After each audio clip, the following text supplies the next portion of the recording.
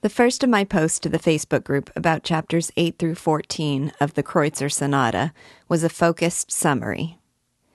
According to Posnachiev, life in the upper classes is simply a brothel, and marriage is no more than a trap.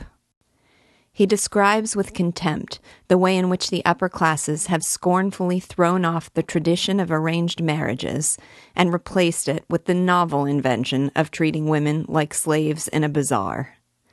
What is worse, he says, this shameful trap-laying and husband-catching is done deceitfully, behind a pretense of equality and betterment for women. If prearranged marriages are degrading, he says, this is 1,000 times worse. Then he makes the ironic assertion that it is precisely this degrading practice that has given rise to the domination by women from which the world suffers. Just as the Jews have paid back the world for their oppression by a financial domination, women are getting their revenge by enslaving men to their sensuality. The essential inequality suffered by woman, he says, is not that she is deprived of the right to vote or to be a judge, but that she is not allowed to choose a man, and is instead chosen by him. So, she twists this abasement into a special power, using man's sensuality to catch him in a net, and then sentencing him to hard labor to satisfy her caprices. A lady dressed up for a ball used to make Posnachiev uncomfortable and uneasy. Now he sees her as something dangerous and frightening. He has come to believe that nothing threatens social tranquility as much as a woman adorning her body to evoke sensuality, and that as such, more than gambling or other illicit practices, it should be illegal. He then tells of the false pride he felt when he became engaged, imagining himself the height of moral perfection. Others married for money or connections. Others married with the intention of continuing their polygamous lifestyles. He married a poor woman to whom he would be faithful, and he congratulated himself for his goodness. He then describes with hindsight the way in which the lie of love as a spiritual communion was exposed in their engagement. If love is spiritual, it should find expression in words. But finding something to talk about was, for them, the labor of Sisyphus. Once they had thought of something and said it, they had to struggle to devise something else. To be animals would have been preferable. Then speech would not be necessary. Additionally, all the preparations for the wedding, the house, the costumes, the trousseau, etc., show that, quote, the whole business is only that. They show that it is a kind of sale, unquote. That, he says, is how he married, and the, quote, much vaunted honeymoon began, unquote. In reality, it was awkward, shameful, and intolerably dull. But like one who has been suckered into squandering his money to see the bearded lady at a circus, he felt compelled to perpetuate the lie. Not anymore. He describes the consummation of their marriage as something horrid, painful, and contrary to popular opinion, entirely unnatural. Our narrator then asks the question that readers of this story have echoed for generations.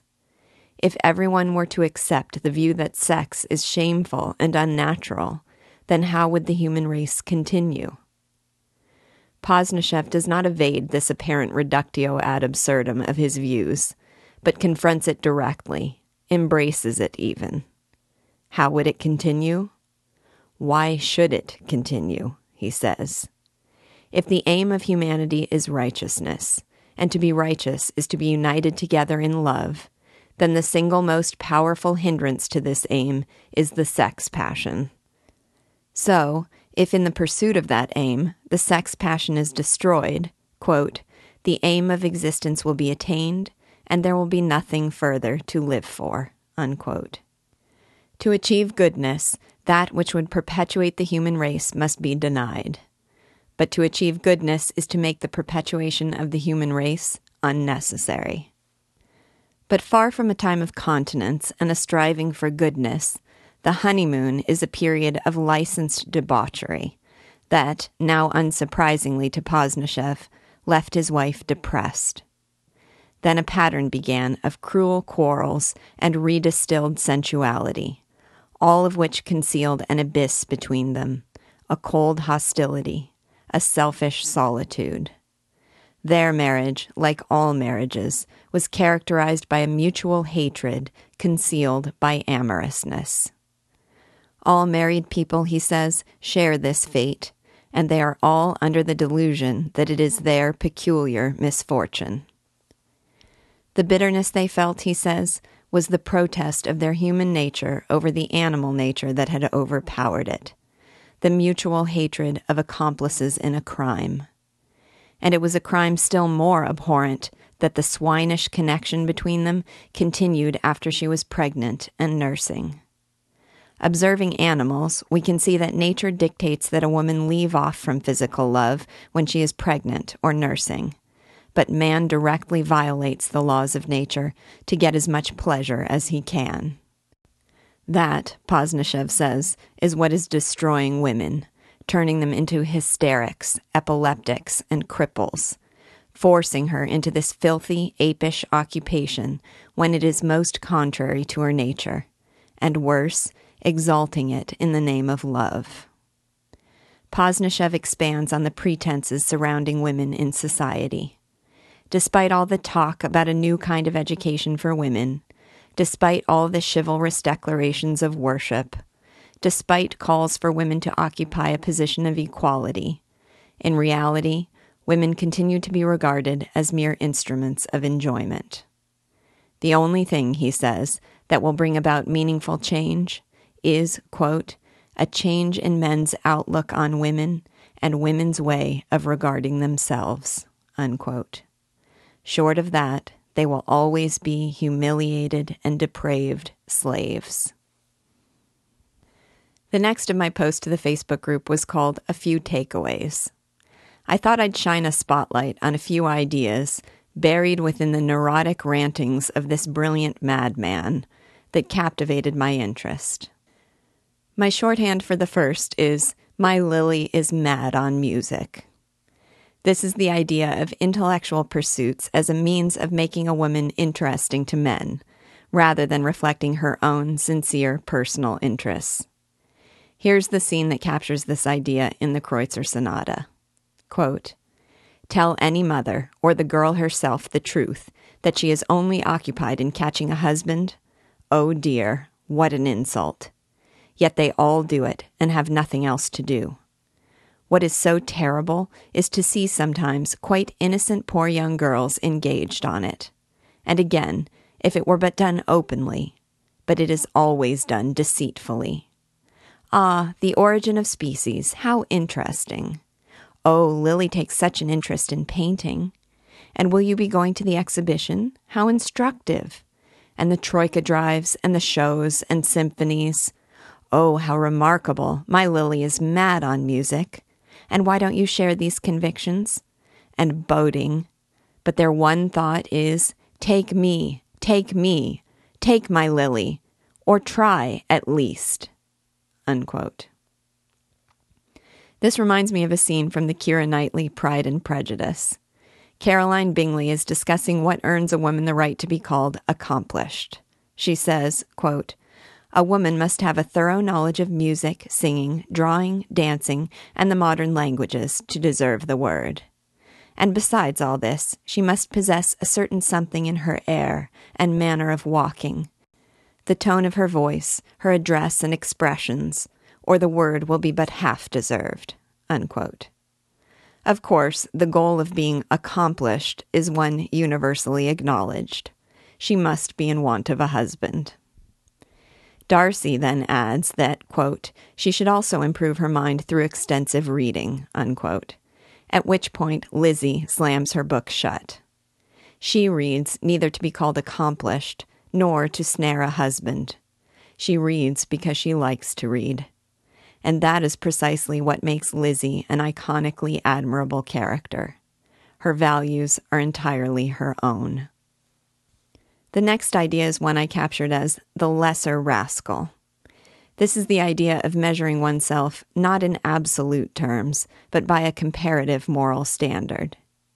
Here's the relevant scene from the Kreutzer Sonata.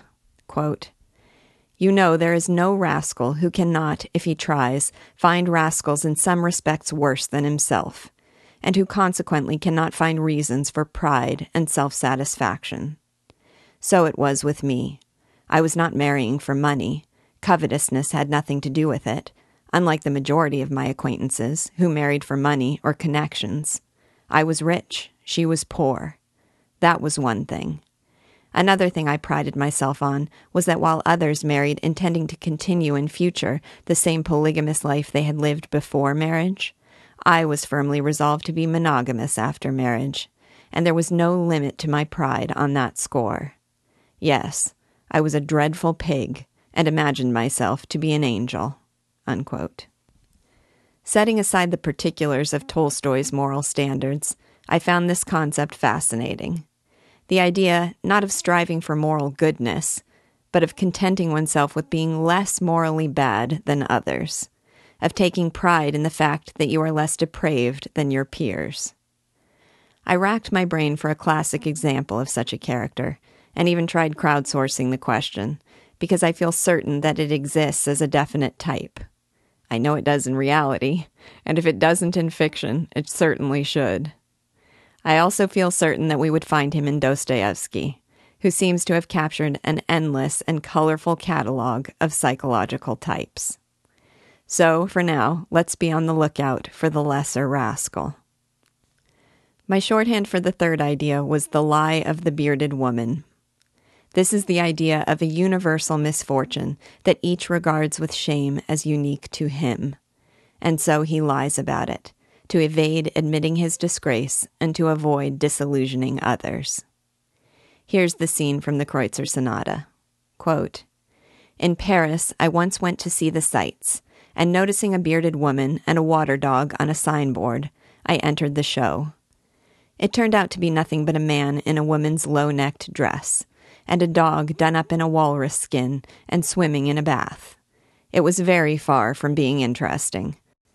But as I was leaving, the showman politely saw me out, and addressing the public at the entrance, pointed to me and said, 'Ask the gentleman whether it is not worth seeing. Come in, 1 franc apiece.'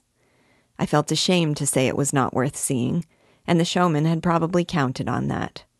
It must be the same with those who have experienced the abomination of a honeymoon, and who do not disillusion others. I did not know then that it is our common fate, but that everybody imagines, just as I did, that it is their peculiar misfortune. And everyone conceals this exceptional and shameful misfortune, not only from others, but even from himself, and does not acknowledge it to himself." Unquote. Again, Tolstoy's version of this idea, that the honeymoon is inevitably sordid and dull, is pathologically cynical. Nevertheless, I was struck by the more general psychological insight, and the way he starkly captured it with the analogy of the bearded lady. Because this error can have serious consequences. We all face the danger of psychological role-playing, of expressing the emotional reactions we think we should have, rather than the ones we do. And to suppress and disconnect from the reality of our emotional responses is to bury one's real self under layers of falsehood, and to prevent oneself from facing important truths. Having read the brothers Karamazov, Crime and Punishment, and Notes from Underground, I have come to think of Dostoevsky as the master of psychological transparency.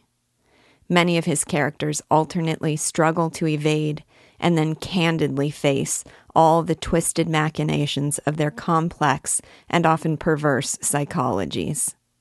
That alone is a reason for you to read Dostoevsky with me. The last of my posts to the Facebook group was called Tolstoy's Marriage Proposal. I thought I would interrupt this dark story with a happy one that I discovered years ago when I was researching Tolstoy. The seemingly impossible story of his proposal to his wife Sophia. Here it is, as told by Arthur Stanley Turberville in his Tolstoy biography.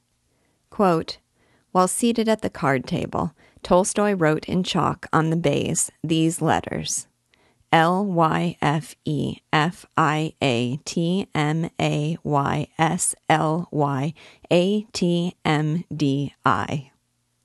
How in the world Miss Sophia was able to unravel this mystery and to interpret the writing passes comprehension, even allowing that a very ardent love quickened a naturally vivacious intelligence. But we are told that she speedily divined the meaning. In your family exists a false idea as to me and your sister Liza. You and Tanichka must destroy it. When Miss Sophia had indicated her comprehension of the force of these letters, Tolstoy wrote again, YYADFHRMTVOMAAATIOH, which, being interpreted by the same lively imagination, ran as follows. Your youth and desire for happiness remind me too vividly of my advanced age and the impossibility of happiness. That impossibility, however, did not exist. The lovers understood one another, though no word was said. Tolstoy was now a daily visitor at the Bears' house, all the family confidently expecting him to propose for the hand of Liza, the eldest sister. He, however, made formal proposal of marriage to Sophia on the 17th of September, her name day. She joyfully assented, but her father was at first terribly chagrined, for he did not like the younger daughter to be married first. At first he refused his consent, but the persistence of the lovers, of course, overcame his opposition." Unquote. Now, the end of Tolstoy and Sophia's story is not as happy, but we'll save that for another day.